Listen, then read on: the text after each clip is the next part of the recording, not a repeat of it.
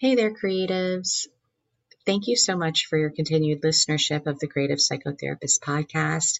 If you've been listening, you know that I'm taking a short break while I get resettled into a new place and just needed some extra time for personal stuff and to step away from some of the tasks that take a fair amount of time in my business, and the podcast is one of them. And so I'm taking a short break, and instead of releasing new episodes, we're releasing some encore episodes. And today is encore episode 2, and it is from the Voices from the Expressive Therapies Summit Special Series, number 4. And it's called The Final Eighth: Enlist Your Inner Selves to Accomplish Your Goals, with therapist Bridgit Gaspard. If you missed this podcast the first time it was aired, I really hope you enjoy listening to it this time. I loved speaking with Bridgit and learning about the way that she works and how she's made parts work accessible to people through her book. If you haven't heard of her or seen the book, I highly recommend it.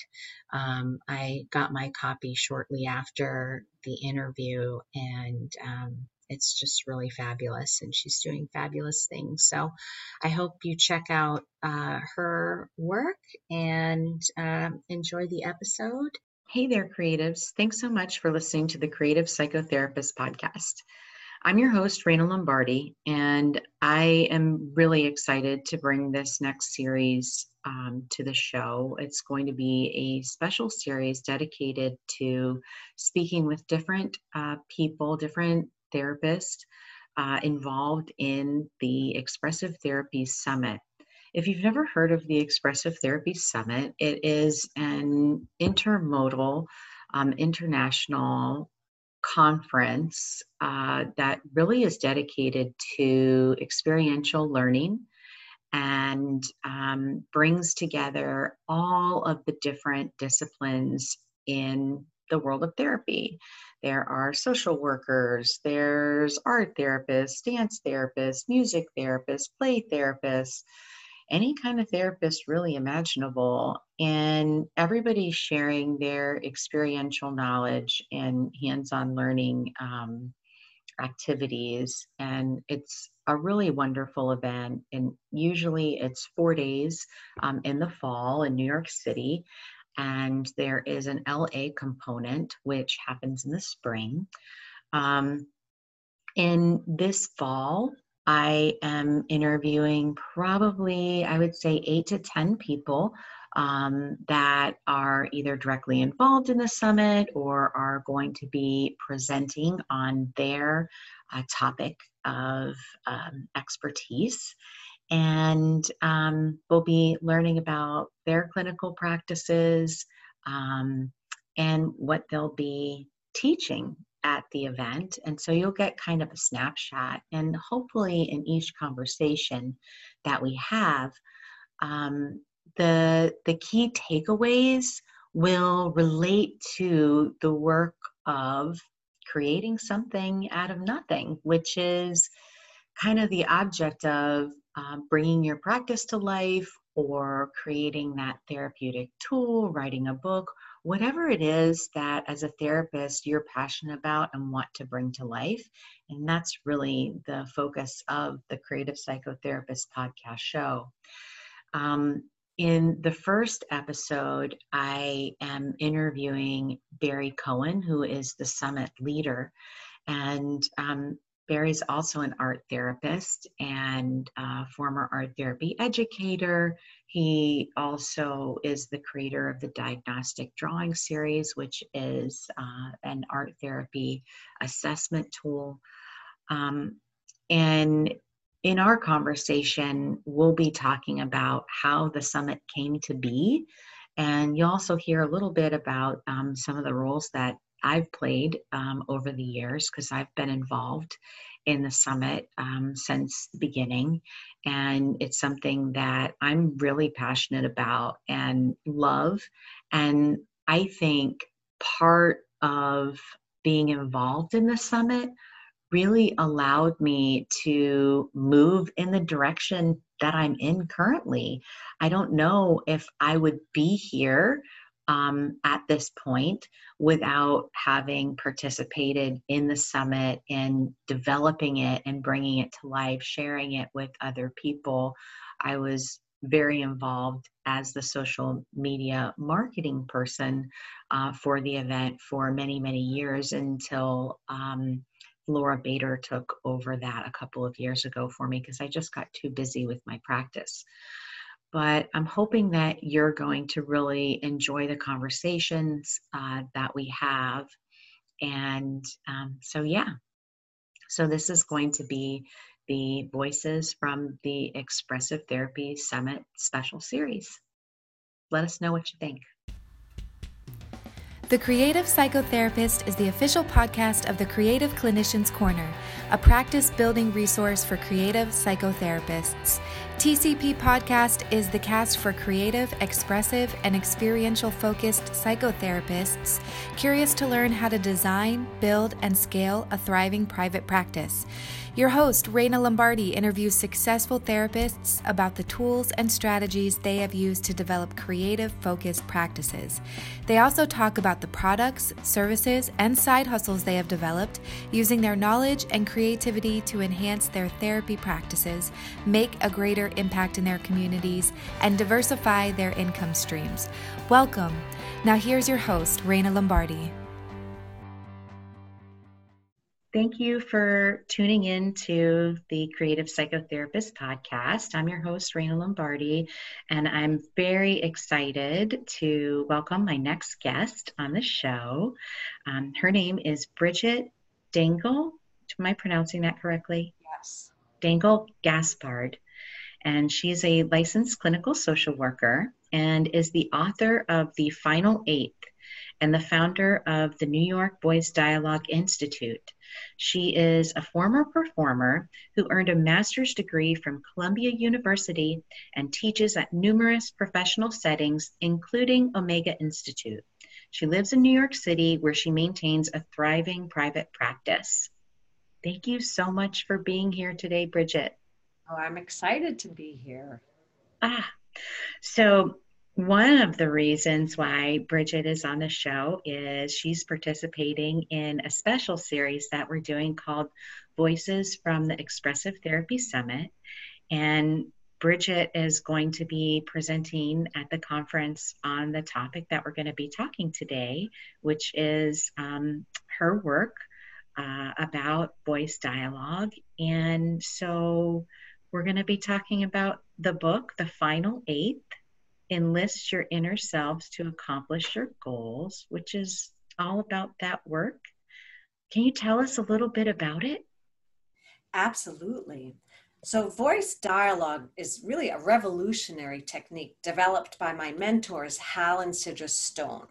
And it's a technique where you talk from the selves point of view. We call them alter egos, inner selves, subpersonalities, personas. For us, it refers to the same thing. The idea that each bit of us has lots of wisdom and only knows part of the story. So it's a really great technique. It reveals and often releases hidden internal conflicts that get in the way of accomplishing goals. And it's a non-judgmental approach. It's like, you may not like a particular self, but even that self has got clues that you really need to listen to. Yeah, they all have like their sage qualities. I love that. Yeah, they do. And some of them are not warm and fuzzy, and but it's really important stuff that you need to know and deal directly with. And so, can you explain a little bit what you mean by the final eighth? What is that particular?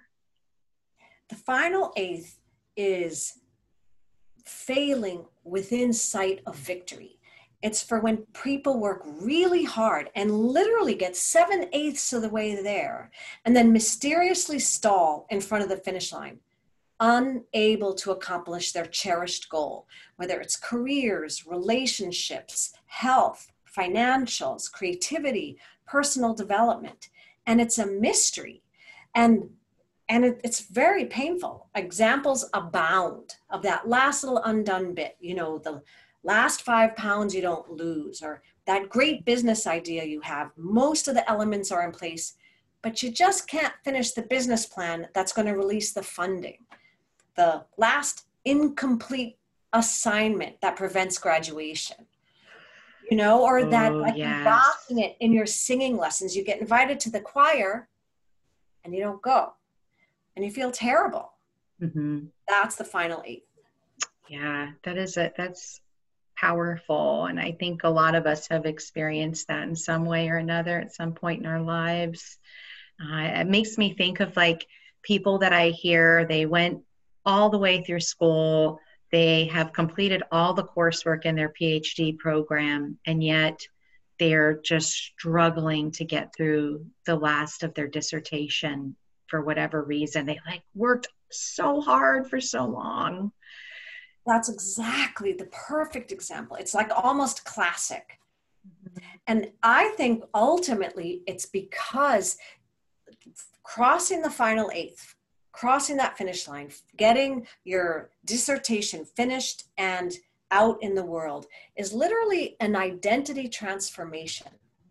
So somewhere in there, that 7/8, you have permission. The parts of you that are maybe great at planning, let's do research. Oh, let's do more research in terms of the dissertation. Oh, no, let's do some even more research.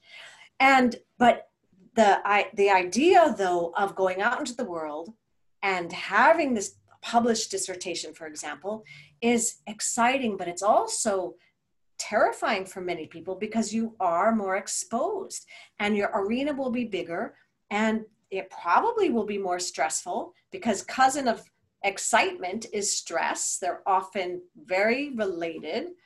Absolutely. Even on a sensory level, how we experience them in our body, they're very similar. It's just, excitement or fear. Right. And you have to sometimes really check in, and maybe it's a little of both.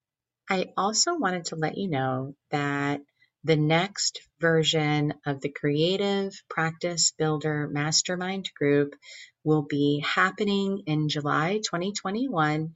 And so from now until the end of June, I'm going to be having short 20-minute appointments for folks that are interested in participating in the mastermind group. And so if you are somebody who is starting off the process of creating your practice, or maybe you're in the beginning phases and you're kind of going at it alone, and you could really use support and encouragement from like-minded folks that are going through the process as well. And of course, you would also get lots of resources and support from me. Head on over to creativeclinicianscorner.com/mastermind-group, and you'll find more information about the mastermind, but you'll also be able to sign up for one of those 20-minute chats, and we can talk and see if it is the right fit for you. I'd love to hear from you. And so, last time, creativeclinicianscorner.com/mastermind-group, and you can sign up for one of those appointments there. And I hope you enjoy this encore episode. I think that also really plays into people wanting to leave the comforts and safety of their workplace to fully realize their dream of working in the way that they want to, in entrepreneurship, publishing a book, creating a product, whatever have you. And you speak so honestly. When we do that, we are opening ourselves up to criticism from the world. and our peers, and that's stressful. It is. And also, I actually have this example in my book. Which I won't go through the whole thing, but basically, I was working at a wonderful clinic, but full-time as a psychotherapist. And I reveal that a part of myself, when no one was around, I was alone at work, it was the end of the day, got so angry, literally threw something and started a cascade of things breaking. So it was embarrassing to me, I'm telling you now. So that was a disowned self, as we would say in voice dialogue. But I had started to be there too long. And so I knew I was aware of headaches and not being as happy as I once was, but I had all these cells, but keep going, and it's good experience. But really, it was about the fear of going out on my own.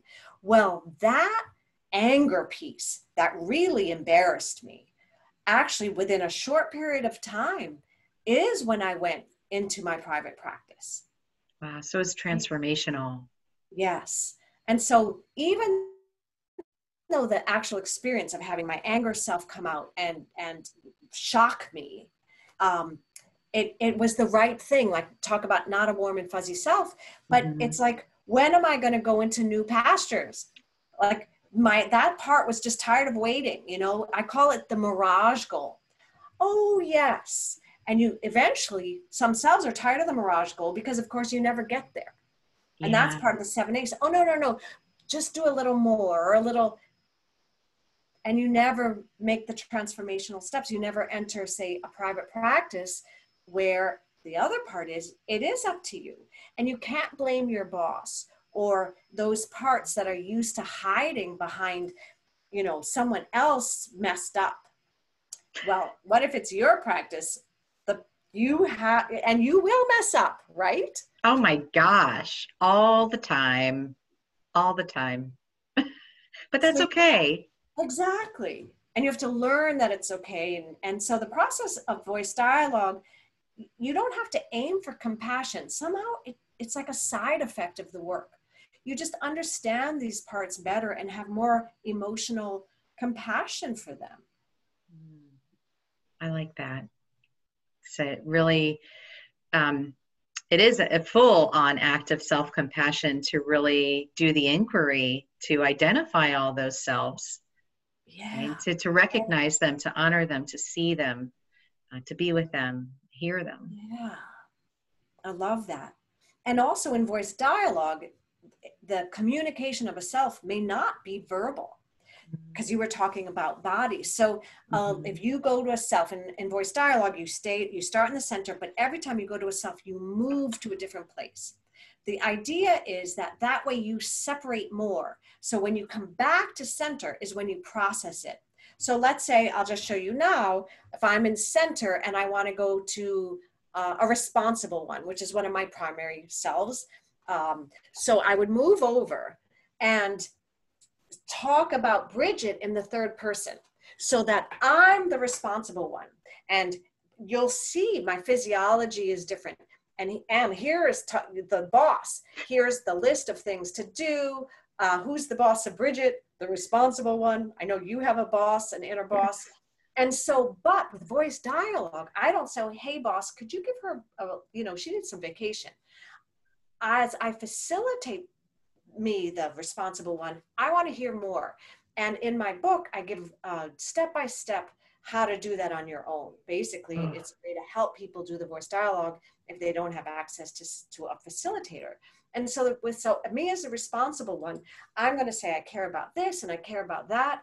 And I want to hear more as the facilitator, not, can you calm down? And what's my history? What are my early memories? Where do I live in the body? What's my deepest fear? And in terms of the final 8th goal, how do I feel about the cherished goal? I may not like it, or maybe I'm the one that's totally for it. We come back to center. First of all, you take some time to physiologically feel the difference between being in the responsible self and now me. Here in center, we call it the aware ego position, because the idea is integration, that I now can pull in the energies I want. And it's amazing how much I learn. And then from here in center, I can say, wow, I do need a day off a week or whatever I decide. And then I get to decide the gift of the responsible one. But, there's also a sting, like maybe I don't get enough sleep, I don't get enough rest. And then we could go to another part, then we'd move over, and it could be fatigue. And literally someone might almost like just stay on the floor.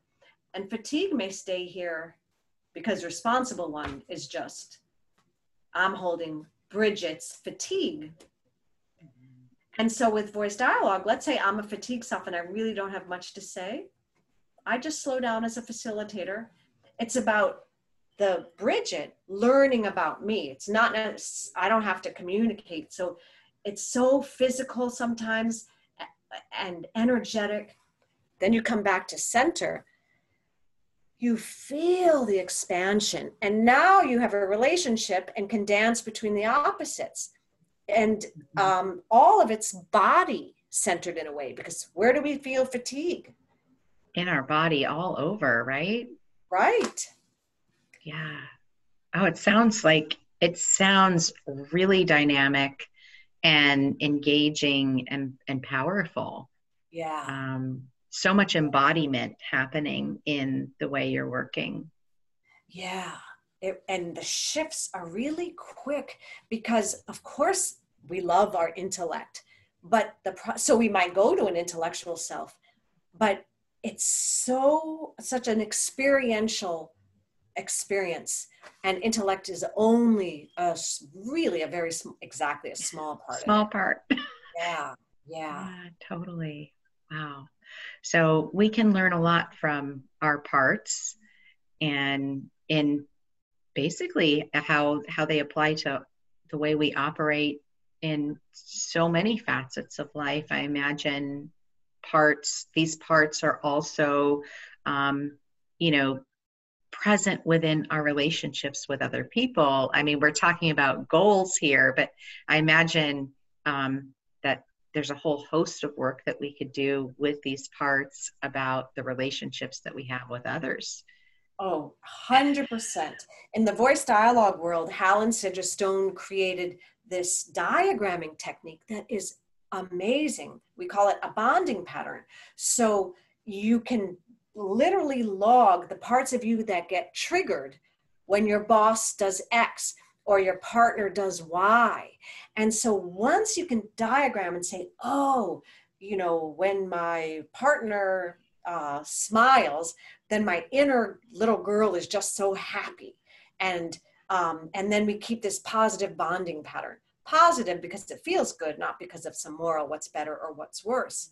But then if a relationship is only limited to the parts of each person where we're all good and it's all sweet and honey, as you know, that is just as bad as a corrosive relationship where it's just two people with the parts are just attacking each other. Mm-hmm. So you're exactly right. And the idea that in a relationship, you can expand your own access to different selves, as can the person you're in relationship with. Mm-hmm. Yeah. So why do you think that people don't reach the finish line? What's happening with these parts that's impacting our ability to move forward? So the healthy personality consists of multiple selves. That's the premise of voice dialogue. This is a healthy model. Mm-hmm. And so we have early parts that love our caregivers, as you know, the attachment.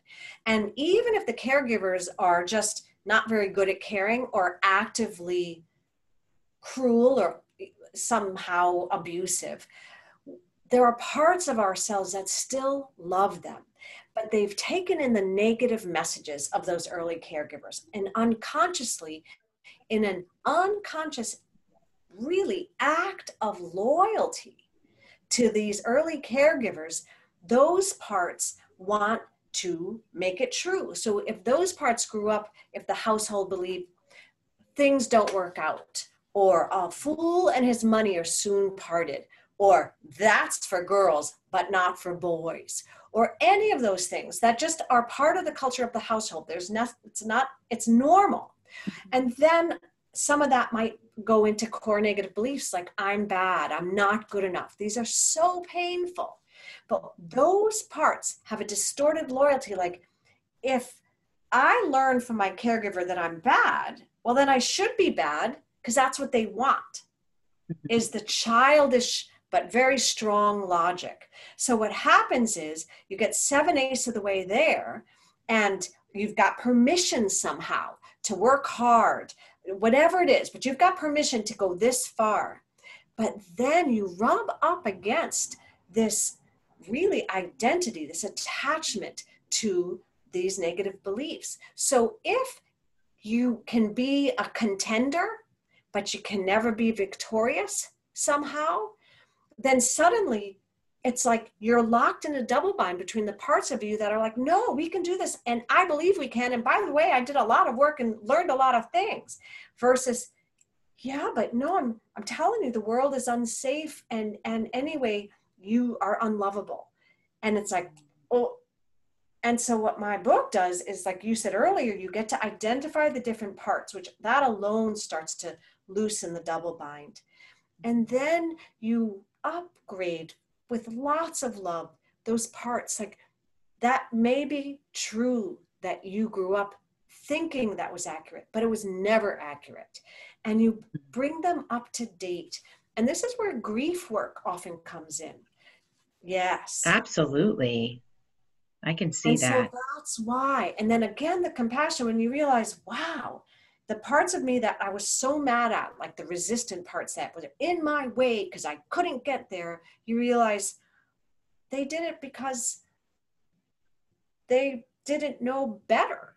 And they wanted to keep you safe. Every single part, no matter how actively dysfunctional, their motivation is pure. They want to keep you safe, keep you not abandoned, and keep your vulnerability somehow protected. And if it means that you have to not be victorious from those parts of you, that's fine with them. They care about safety, and they do not care about victory. So in voice dialogue, you learn what they care about, and then they relax because you are now taking care of the things that they're concerned about. It's like adulting. Yeah. Oh, definitely. And I see, it's obviously I see all of this stuff play out with clients, right? Like, you see where they get stuck and you're like, oh my gosh, like you're almost there. You've got it. Yes. Like, you know what to do, but those old parts are still playing their role, and they're not able to, quiet the voice enough to push ahead and say, hey, it's okay, I'm going to be all right. Yeah. And then in voice dialogue, the part that says, no, you're not going to be okay, I would say, okay, let's talk to that part. And again, and then that part's like, whatever, but very worried about something. And in fact, with one client, she was moving up in her field. She was actually a performer. And there was this part, and I'd worked with her for a while, same thing. She kept moving up, really worked hard. Her parts were getting bigger. She was getting real contracts. But then there was this stall. And this part said, if she gets any bigger, she's going to have a drinking problem. Now, I'd worked with her for a while. I didn't know that was a problem. And then when we went back to center, she wept because that part was correct. Suddenly, the whole focus of our work changed, and we worked on how can you, if you do get bigger, if you choose to continue in this way, how are you going to take care of this? What skills? And we ended up skills that she really didn't have in a way I wasn't aware: boundary making, rule setting. And that was not what she grew up with in a household where enmeshment was encouraged and where there was alcoholism in the house. But that self actually was the key But if you were to say to anybody, be an alcoholic or be a star, it's like, okay, we're going to not be an alcoholic. And if a star means you're going to be an alcoholic, let's back up, because it's not worth it.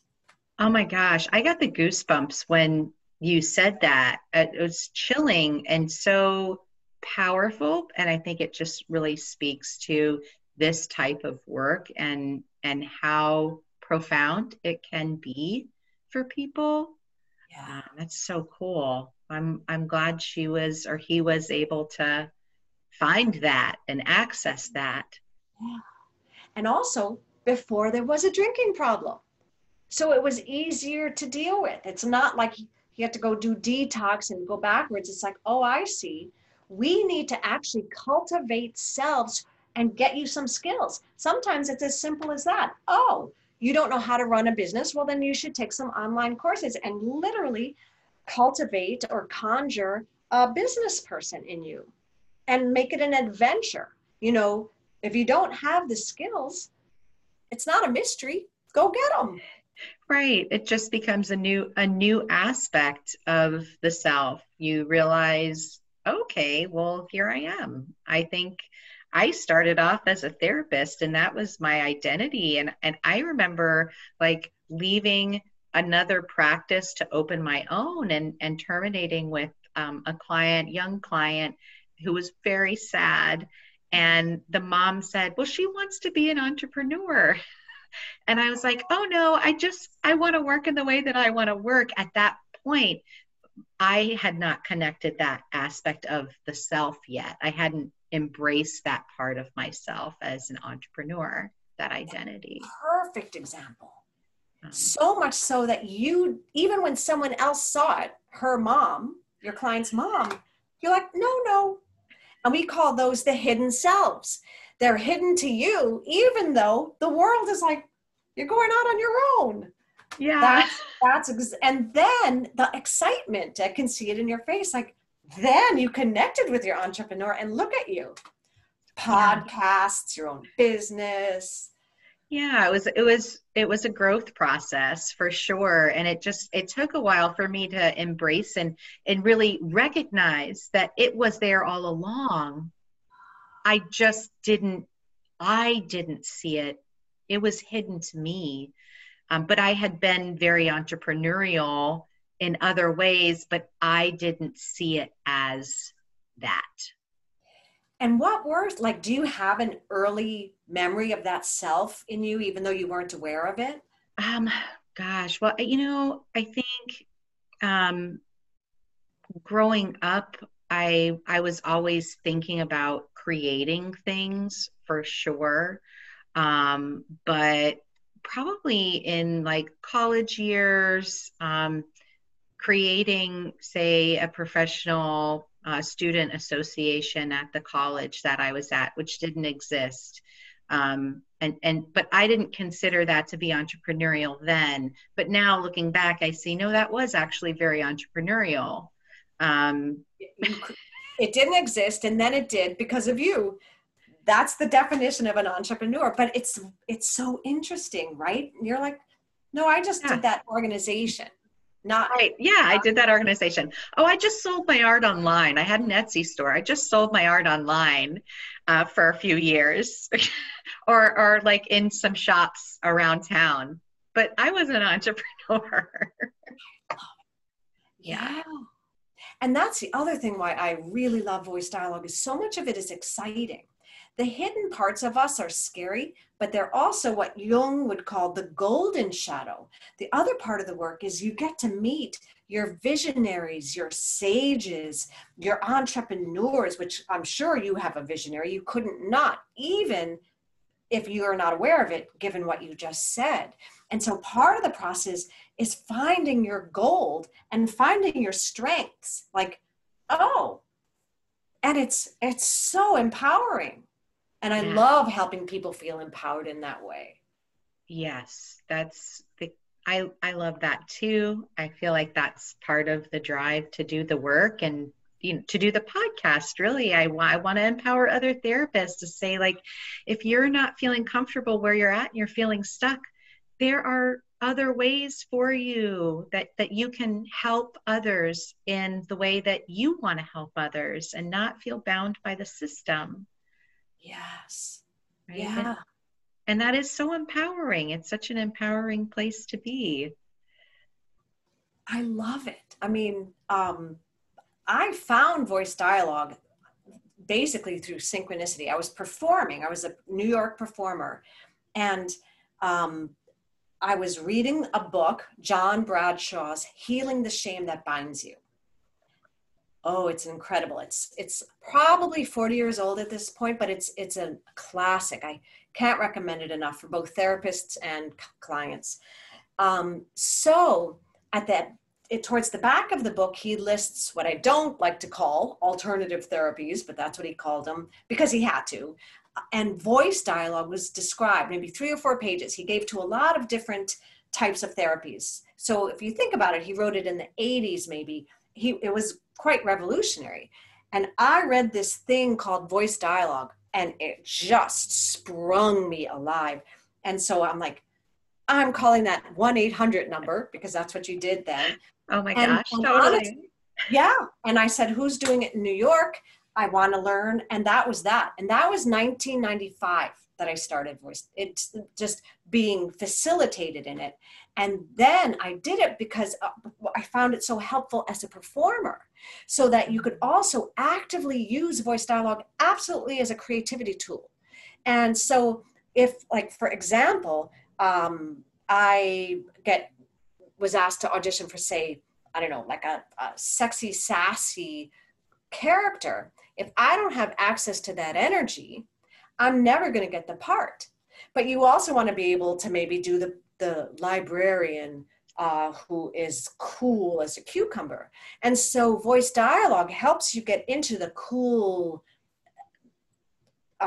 maybe contained self. And so I actually took to it more for that reason. But what I ended up stumbling upon, synchronistically, was the healing power. And then as I took these trainings and watched people's healings, that's how I transitioned out of performing, because I got so fascinated by the healing aspects, even if it was for performing. Like, there's no bad way to use voice dialogue, but that's why I decided, okay, I want to go get a master's in social work, which was in New York, the quickest way to become a psychotherapist in private practice at the time. And I got into Columbia, which was great. So I got a good clinical background, cognitive behavioral therapy, dialectical behavior therapy. So talk about selves I never had. I got training in areas that just I didn't know. And I was so happy. I even value it more now, looking back, than when I was going through it. And I valued it. I loved it going through it. But sometimes I'll be like, oh, okay, that's a core negative belief. So now I'm able to synthesize where those different modalities work if I'm working just clinically. But more and more that line just blends. It's about creativity and expression and fullness of being. And sometimes I think depression is the right response. If you're depressing yourselves and you're not living, I'm like, well, good thing you got depressed, because if your core negative belief is true and you really aren't good enough to do the things you want to do and you don't deserve to, well, then depression makes sense, because why bother is the right response. But the great news is those core negative beliefs aren't true. It's true you made a lot of decisions based on it that maybe now you're grieving that you did it. But the depression often lifts when it's like, oh, life doesn't suck and then you just die? Like, no, you just die. But life can be wonderful. Yes, it can. Super exciting and full. If we're willing to go there and do the work and be vulnerable. I mean, it takes a lot of vulnerability too to expose these parts of the self that maybe we haven't wanted to befriend or admit that were present within us. Completely. It's very vulnerable.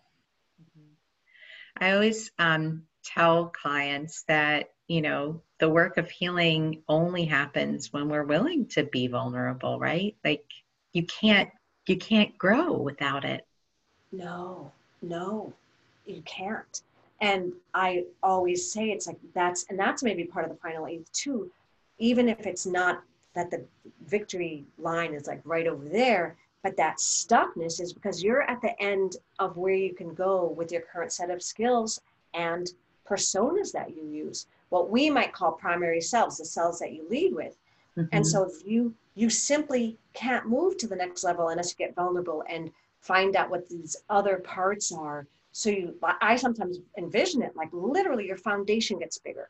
You can't go to this next step with your itty bitty selves, letting you have like 2 inch by 2 inch space. You have to Mm-hmm. go to the selves that are scared to say, whoa, excuse me, I need a skyscraper. And I'm saying it sort of flippant and funny on the one hand, but on the other hand, it's incredibly vulnerable to touch into those selves, to give yourself permission, like, wow, I could just build a business where I love it and it reflects me. So true. It is scary. It is scary. It is scary because all of the what ifs come up, like, well, who is really going to come and see me? I mean, they come and see me here because they're not, paying for it at this agency. We're giving these services away, or it's a grant services. So, they don't, all of those kinds of questions start to pop up, I think, for people. Maybe not everybody, but for a lot of us. Yeah. And also, even so, in voice dialogue, even that self that's like, well, they're coming because, it's free. If we were to, we might talk to that self. And I like to stay a little longer with selves because what that self is doing is minimizing your value, right? Yes, To totally. keep you safe. No, being small is safer. And so once you get past the concern, like, so you start to pick up like that casual comment with one line of, oh, but they're just coming because it's free. Often underneath that is the world of those selves that are keeping you small. And they often show in those little comments, and you realize, wow, that self just shut you off. Oh yeah, absolutely. That will limit you from taking the risk, and perceiving that there's so much instability if you go out on your own. And I'm hoping that maybe people are seeing that that's not so true through the current situation, where a lot of places that were salaried positions aren't so stable, right? Right, But right. I don't know about you, but we've been busy this whole time. Oh, yes, I'm at like 110% capacity. Yeah. And Yeah. it's lovely, but I'm referring out, which I also like because then I believe in the sharing economy. Like it comes back. So, Absolutely. um, yeah, and I agree with you. I hope people see this as the opportunity it is.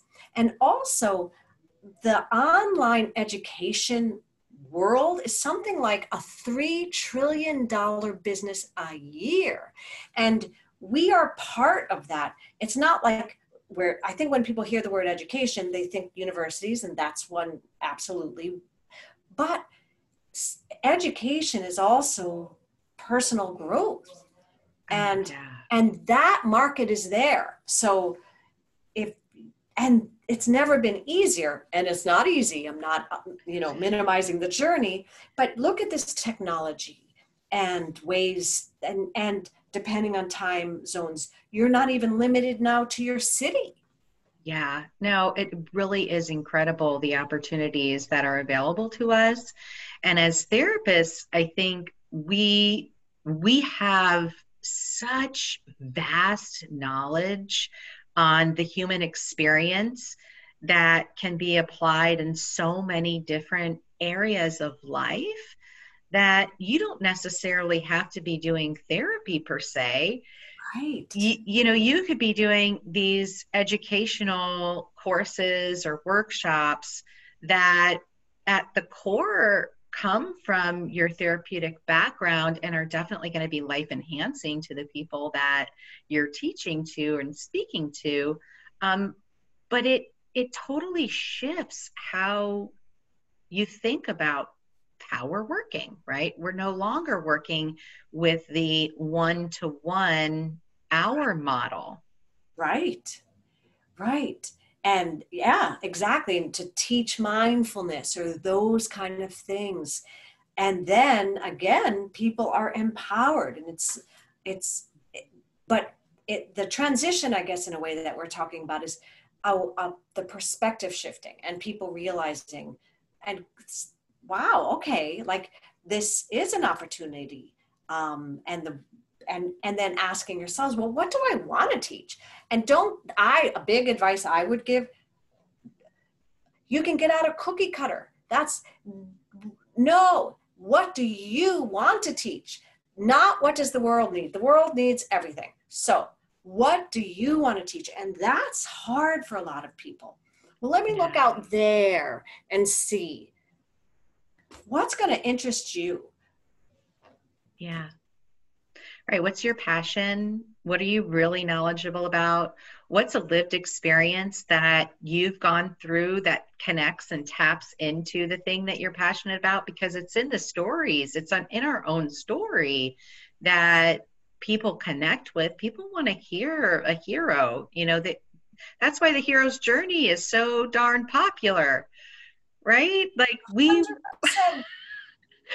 want that story. We want to be victorious. We want to move to the eighth. It's true. We do, because biologically we have developmental urges. We could even look at this from a psychotherapeutic point of view, but it's true. And the hero's journey is the perfect example. I think it's like archetypal to humankind, because there's always been that tale in every culture. And I like to tell my clients, I'm like, in any hero's journey from whichever culture, there's never one teacher, right? The rabbit helps you find the carrot to eat when you're hungry in the field, but then drops you off at the stream where the fish helps you cross. And then the bird gets you up to the mountain. And so I always like to say, so your hero's journey also has to include different people and different ways, whatever that is. And then, like you said, the fullness of your own hero's journey, what you learn from the rabbit and the fish and the bird, then you get to share. Yeah, yeah. And it goes back to what you were mentioning, this idea that in order to really do that and to live fully, we have to allow ourselves to be larger. We can't be smaller anymore. We can't hide in the room and right? Like I've heard people say, well, do I have to have a website? But wait, it's 2020 and they're still saying that? Yes. Okay, yes. Next question. Yes. Wow. But I think that it speaks to that part. Well, it does, because it's terrifying. Because in fact, a website, even a one-pager, it's a profile, and people can find you. And for a lot of inner parts, that is terrifying. And I think one of the big unspoken things is envy. And so I think there's fear of envy, but both sides. That's the secret people don't understand. People, it's very painful. I often deal with envy, and we go to the part that envies, but the other part is being envied is as painful. And so when you go out, let's say you put your website out and then you get really full, and your friend who you used to share coffee and kvetching is not interested in Java and Joy because she or he is so jealous.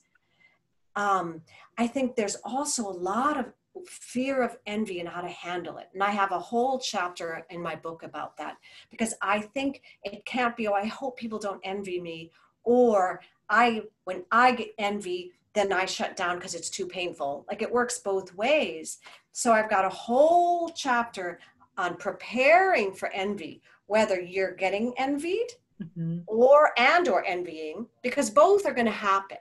And I think that's one of the things that people don't talk about, because it's taboo almost. And it's like, I should be more politically correct. Envy, I'm a feminist, I don't envy. But it's not true. There are parts of you that do. And there are parts that often are more scared because they have a history of triggering envy in others, which feels like hate sometimes. So that's all of that plays out in whether or not to get a website. I completely agree. Or it can play out. Oh, sure. Get a website, to have your business cards and hand them out, to set up a practice, or to write that book. Whatever that creative endeavor is, it requires us to market ourselves. It requires us to be seen, to be visible. Without being seen, then we can't serve. Oh, yeah. Right? They're reciprocal. Yes. Exactly. Yeah, so I agree. And I hadn't thought about it in the way I'm thinking about it now that I just heard you talk about that piece of how painful it is to have other people envy what you're doing. But it makes sense, because there's a sense of, if somebody's envying you, they're minimizing your journey and the effort and the labor and the sacrifices that you've probably made in your life in order to achieve and reach these goals that you have, that they're envious about. So they're not seeing the fullness of you. And that's painful. Very painful. And going back to the early part with that bonding pattern. So let's say I've got selves in me that makes someone else envy me. So then if I'm not conscious, I'm like, oh, I don't want to hurt this person. I'll be less than for their comfort.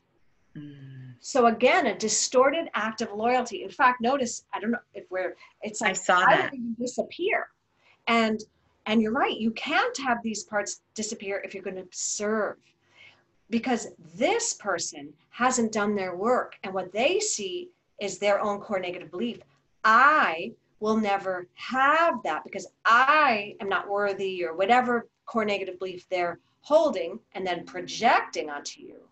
Right. And they have to get vulnerable about the pain and visit their own envy to see what's underneath, and then give themselves permission in ways that they see the other person giving themselves permission. So envy often is also, you're watching someone, if you envy someone, because they have given themselves permission for something you won't give yourself permission to.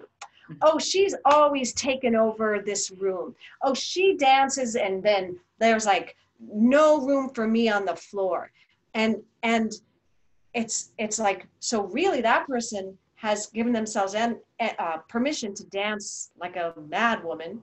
And a part of you wants to feel that free, but you're not letting yourself. So you judge that person. And so judgment and envy are often quite entwined. And that's one of the things in the book. I tease them out into different selves.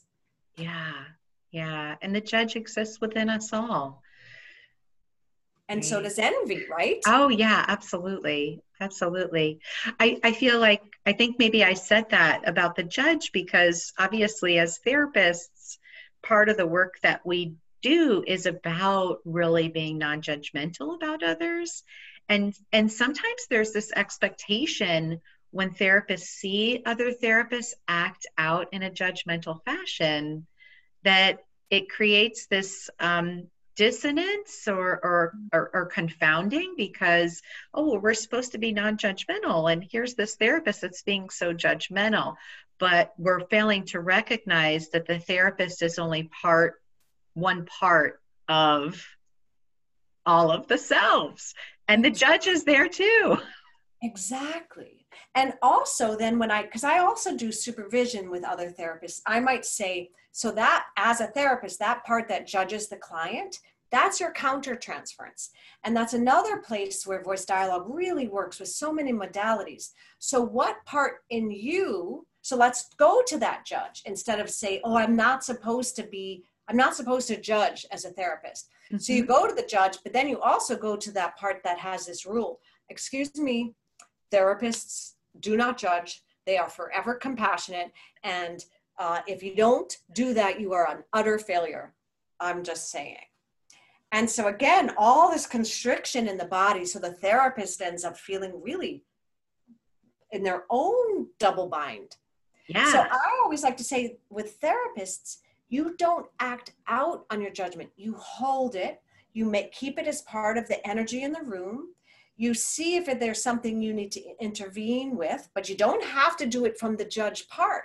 But that judge that might be saying, I think that client drinks too much, let's just say, then you can hold that as the therapist and say, okay, thanks for the wisdom. Because the other thing is the judge isn't necessarily the enemy. That judge is looking for things. So you get the intel, but you don't have to act out in the same ways because you've now got access to these selves. And then maybe as a therapist in the session, it'll unfold and you don't have to do it from the judge, but you can say, well, you'll actually, maybe the patient client will have said something about the boss judging her coming in late, and maybe because she had a hangover. And that's a perfect place to say, well, so what are you going to do about that? So that you can therapeutically, because of the role you're playing, use the information you have. And to me, that's the difference. Now, if I snap because I'm a human, then as a therapist, I would bring that in and own it, because you can model that. Like, I own that I just crossed a boundary and let's talk about it. But sometimes you can just use it and go, all right, this, yep, I feel the judgment. Let me see where this plays out, because it's gonna arrive. Absolutely. No, that's such a beautiful illustration. And I was thinking about it more in terms of, like, I know I'm on a lot of therapist facing Facebook groups that are for therapists about different topics. And I see the judge coming out in the dialogue between therapists, and a lot of shame throwing for, different decision making or opinions about certain things, or even somebody asking a question, which is always heartbreaking, because you never want to shame somebody for asking a question they don't know. They're seeking guidance and support, and we want to empower them so that if they are making an error in an ethical error or something, we want to empower them with the tools and resources so that they can move forward in the best way. I always come at it from the perspective of, we're all doing the best that we can. And no matter how much we've studied, we still miss stuff. Because we're human. Yeah. And there's no certification that's going to free you from your humanness. No. I completely agree with you, because questions are vulnerability too. They reveal what you don't know. So I completely agree. And anyone who asks a question is being inherently vulnerable, because they're letting you know they don't know. And they should be absolutely supported for that. Yeah. But here we are, we too, as therapists, we have all of these parts of self that are present both in sessions and out of sessions. And I feel like this is incredibly beneficial, an incredibly beneficial approach, especially how you spoke about it in the use of supervision and thinking about your role as the therapist in the room, but also all of yourselves in the room with the client and all of their selves. Exactly. Because the other thing therapists do is judge themselves for judging. And I'm like, that judge, because all selves have wisdom. So then that again lets a therapist have their own compassion, so they can be more present. You're exactly right. And you're right. And then again, these selves with those selves. Man, I am excited for your book to come out. I know it's not published yet, but right? It's not. It's coming out this fall? This fall 2020. I can't wait to get it after our conversation. You can pre-order now, actually. I think I will when we're done with our recording. So what else do you think might be beneficial from these the selves work and the voice dialogue work for therapists that are really trying to achieve their goal of branching out and doing their own thing? That's a great question. I think you talked about having to go back to yourself. And I think that's where you start. What is your passion? And I think a lot of us, we're waiting for permission. That's how education was. Does the teacher like what I have to say?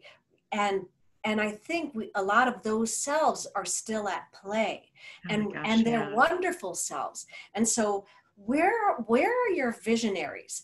Like, I love the exercise, for example, of what would an ideal day be for you? Skip how to get there. That's for later. And one of my favorite assignments, which anyone can do, is you go to your visionary, say, or the one who loves to create, whatever words come up, and then you draw or write as that self, not from that self's point of view, not talking about the visionary. And so again, even in the privacy of your own room, you'd go, I'm the visionary, and maybe I'm like, okay, let me think. And I get my pen and paper. Perhaps you do a timer. You know, people do the timed writing, whatever that is. So as the visionary, my perfect day, XYZ, you come back, and that's got to be some of your blueprint.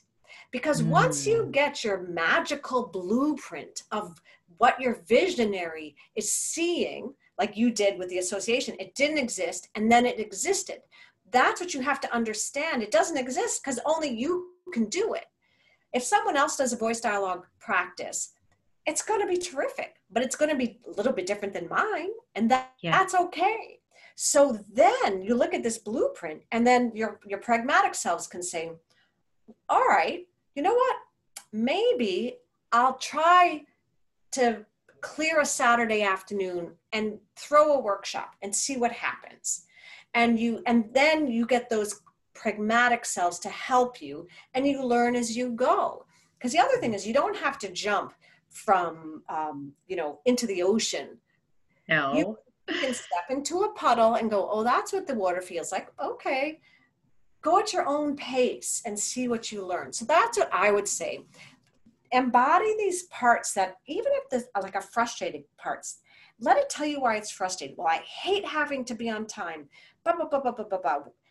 Okay, you come back to center. And then you might say, well, if you hate having to be limited to time, are you sure you even want a private practice? I mean, that is so true. That is so true. Yeah, because we're still on the timeline. We're still doing the 50 minutes or hour, whatever, that is. So that's yes, because you have to be on time for your clients. Yeah, and you break open your vision. You're like, oh, well, if time is really what's annoying me, how else can I use my therapeutic skills, my creative skills? There's now, I got at the Expressive Therapy Summit is my favorite summit in the world, but there's ecotherapy where you go out into nature. Maybe that's what someone chooses to do. And so the only time is you have to meet at the hill at 2:00, but you don't even let your participants tell their family when you're going to get home, because it's not clear. When we're done with nature is when you get home. Mm-hmm. You know what I mean? And so then you love your day and you can handle 2:00, but not 2 and then 3 and then 4 and then 5 and then 6, for example. I went on an echo class through the Expressive Therapy Summit in Central Park in the middle of New York City. I'll never forget it. It was wonderful. Yeah. And I have, like, as a former performer, a lot of glittery selves. Do you know that where I went on my walk, I came back with all this glitter. Other people came back. I know. How You wild. find what you need, even in the big city of New York City. So I really mean, break open everything. Mm-hmm. I And love that. see what really resonates. And it'll be so beyond what you're like thinking selves, and we love them. It's just that they can't see because they're thinking selves. Right. Yeah. And there's so much freedom when we think about it from a playful perspective, and I'm just going to play. I'm going to experiment. I'm going to try this out and see what happens. And then we learn from that trial. Okay, this worked. This didn't. You know what? I really actually didn't like that. I felt so terrible afterwards and tired, and that's not really what I want to do. But that's important information too, It's vital. right? Yeah. And that's the thing with permission. You get to say, oh, I physiologically, for some reason, don't enjoy this. Great. Never do it again. Yes. If you can, why? Right. And when you're doing your own thing, you totally get to make that decision. Right. And I agree with you about the eco experience. I love doing that. My husband has a boat charter business here in Florida where we're at. And I've been fortunate that I've been able to do and pair some of the therapy work with the boat, and done groups for substance abuse treatment facility where we took clients out on the boat and did like mindfulness exercises. And really it was an exercise in how do we recreate without using. And for a lot of people, that was their first time being on a boat, going to the beach without using.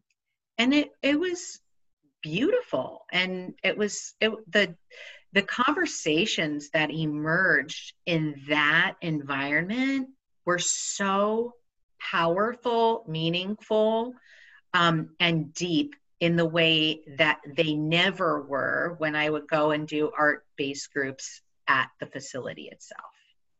That makes such sense. Right? That Yeah. sounds extraordinary. And what a blessing for you. That was awesome. Oh my gosh. I hadn't thought of boat therapy. I love it. But of course you have the sea or the water. Yeah. Then you have wind or not wind, but the elements. Mm-hmm. Dolphins. Oh, the dolphins. Dolphins. Yeah. Just amazing. One trip, like these people were so sullen and just really just not in a good space. And there was a pod of dolphins, and they were kind of off in the distance. We stopped the boat. They swam over to the boat, and they were popping up, looking up out at us from the corner of their eyes. And I swear, everybody, all of the people that were on there that were so disconnected, completely became alive. Their affect completely shifted. And it just was transformational. And they stayed with us for quite some time, just hanging out, just looking at us, doing some jumps. And then they swam away. They get far in the distance, and they like shot up out of the air, like just this crazy show.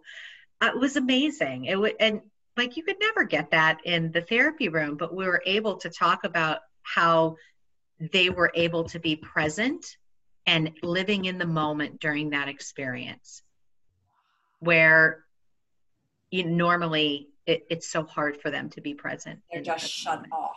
Yeah. Yeah. It was incredible. And also medicine. I mean, that's in like sacred medicine.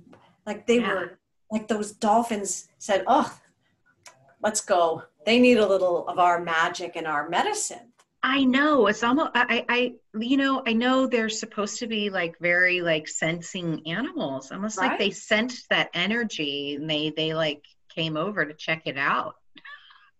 Almost like, look, we give ourselves permission. Come on, guys. Yeah. Yeah. It was so It, cool.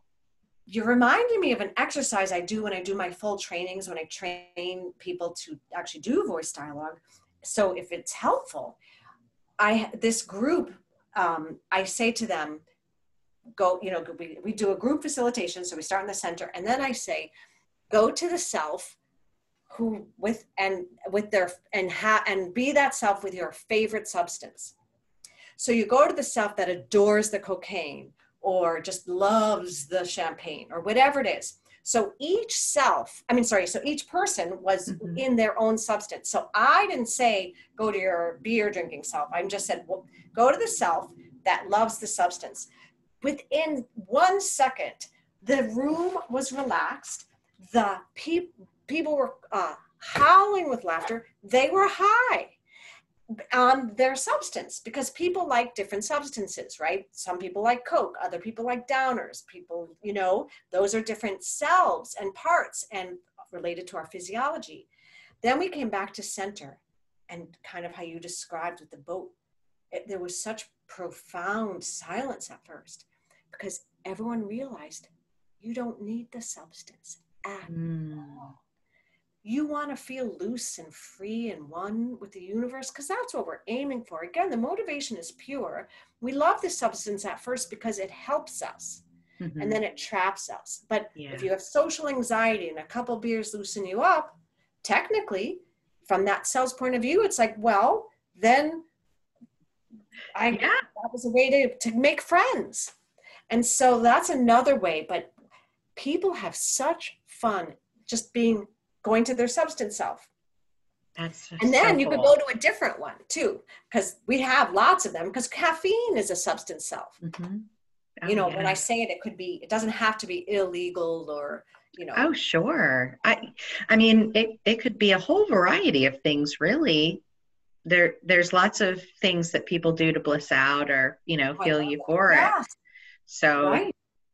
Yeah, very cool. Very cool. Oh. So before we kind of wrap up, I am so grateful to have you here with me today. And this has been such an amazing conversation. I want listeners to know where they can find information about your book. And do you know what day you're going to be teaching at the summit and what the title of your course is so that they can look that information up too? Excellent questions. Final8th.com. You can always find me there, literally final, and then the number 8th. Just Google it. And I've got tons of information on the Final 8th itself and where you can order it, but also voice dialogue. I have videos of sessions, so you can literally watch a session.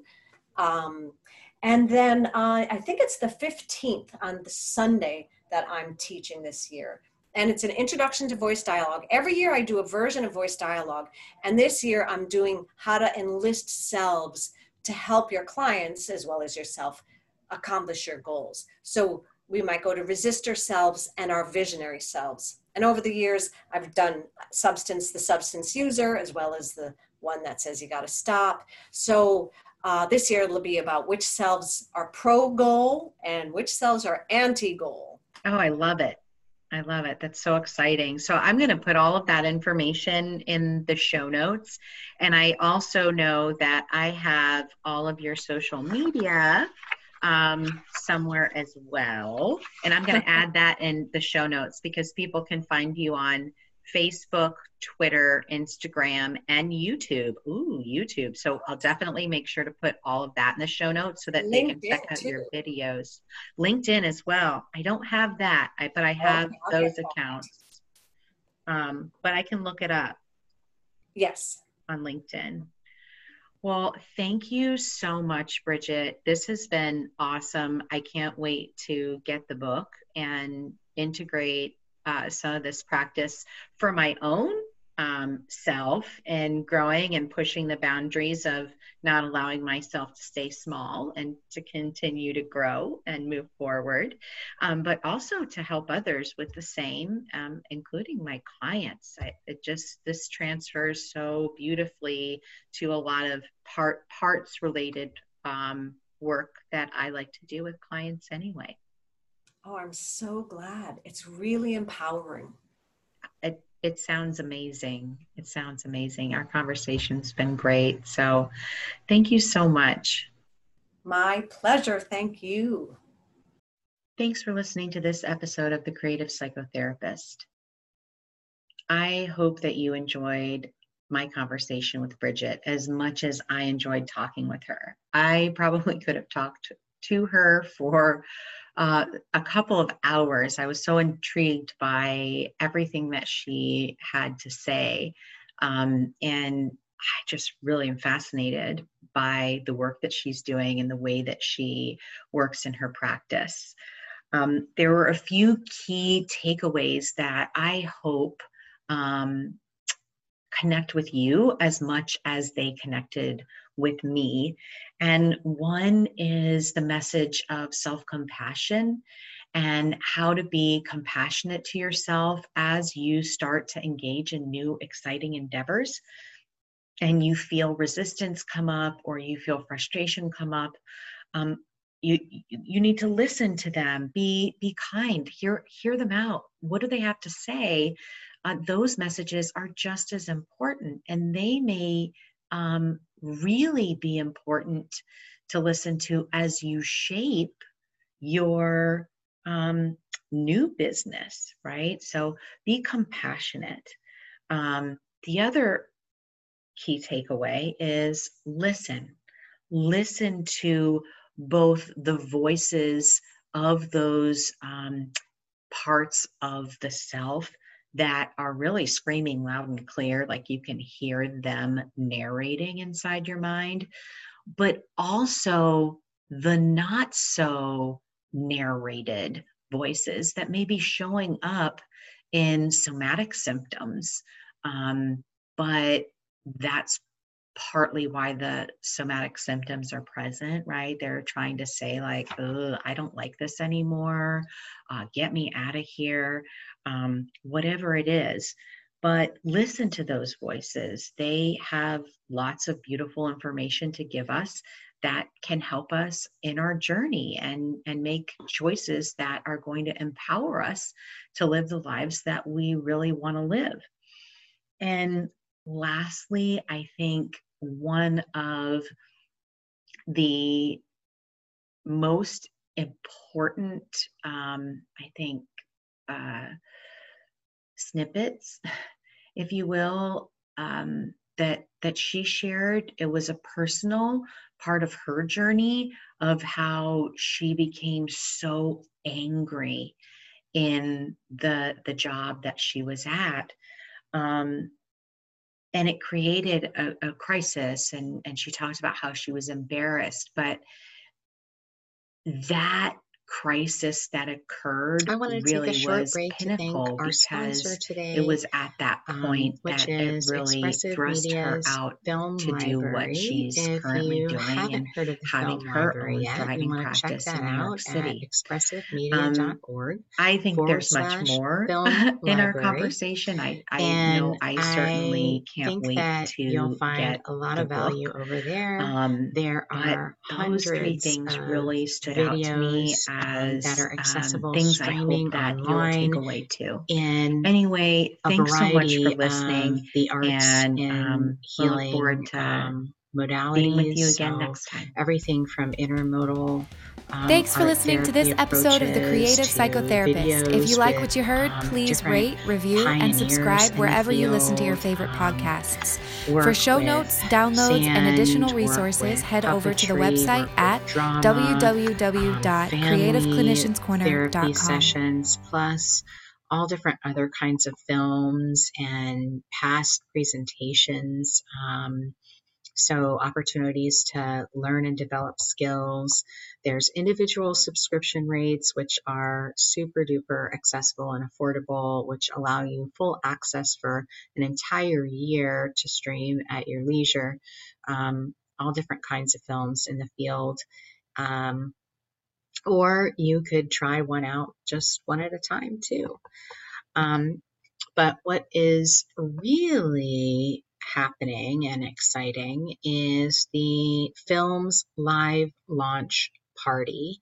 And that's going to be Saturday, May 22nd between 11 a.m. and 6 p.m. Eastern Standard Time on Facebook.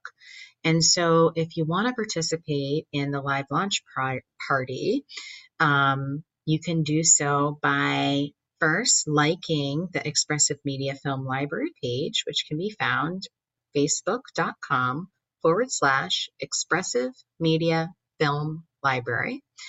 And once you're there, you'll see the information that's posted about the party, and that's where the live stream is going to happen. And Judy Rubin, who is the library curator, art therapy pioneer, filmmaker, author. I had interviewed her about the library on the podcast, and that aired earlier this year. And I want to say it was, I don't remember what episode it was, but if I recall correctly, it's like episode 37 or 38. Oh my gosh, really bad.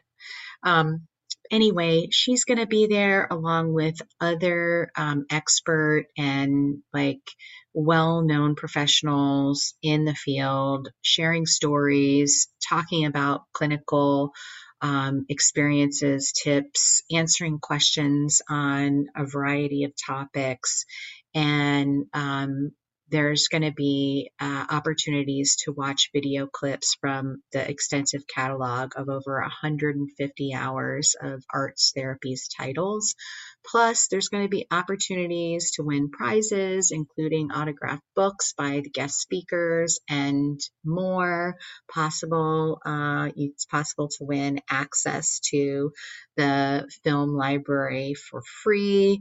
And so follow their Facebook page so that you get all the information to be able to participate in that event. And again, that is facebook.com/Expressive Media Film Library. And if I didn't mention it before, I'm going to be hosting part of that day on the live stream too.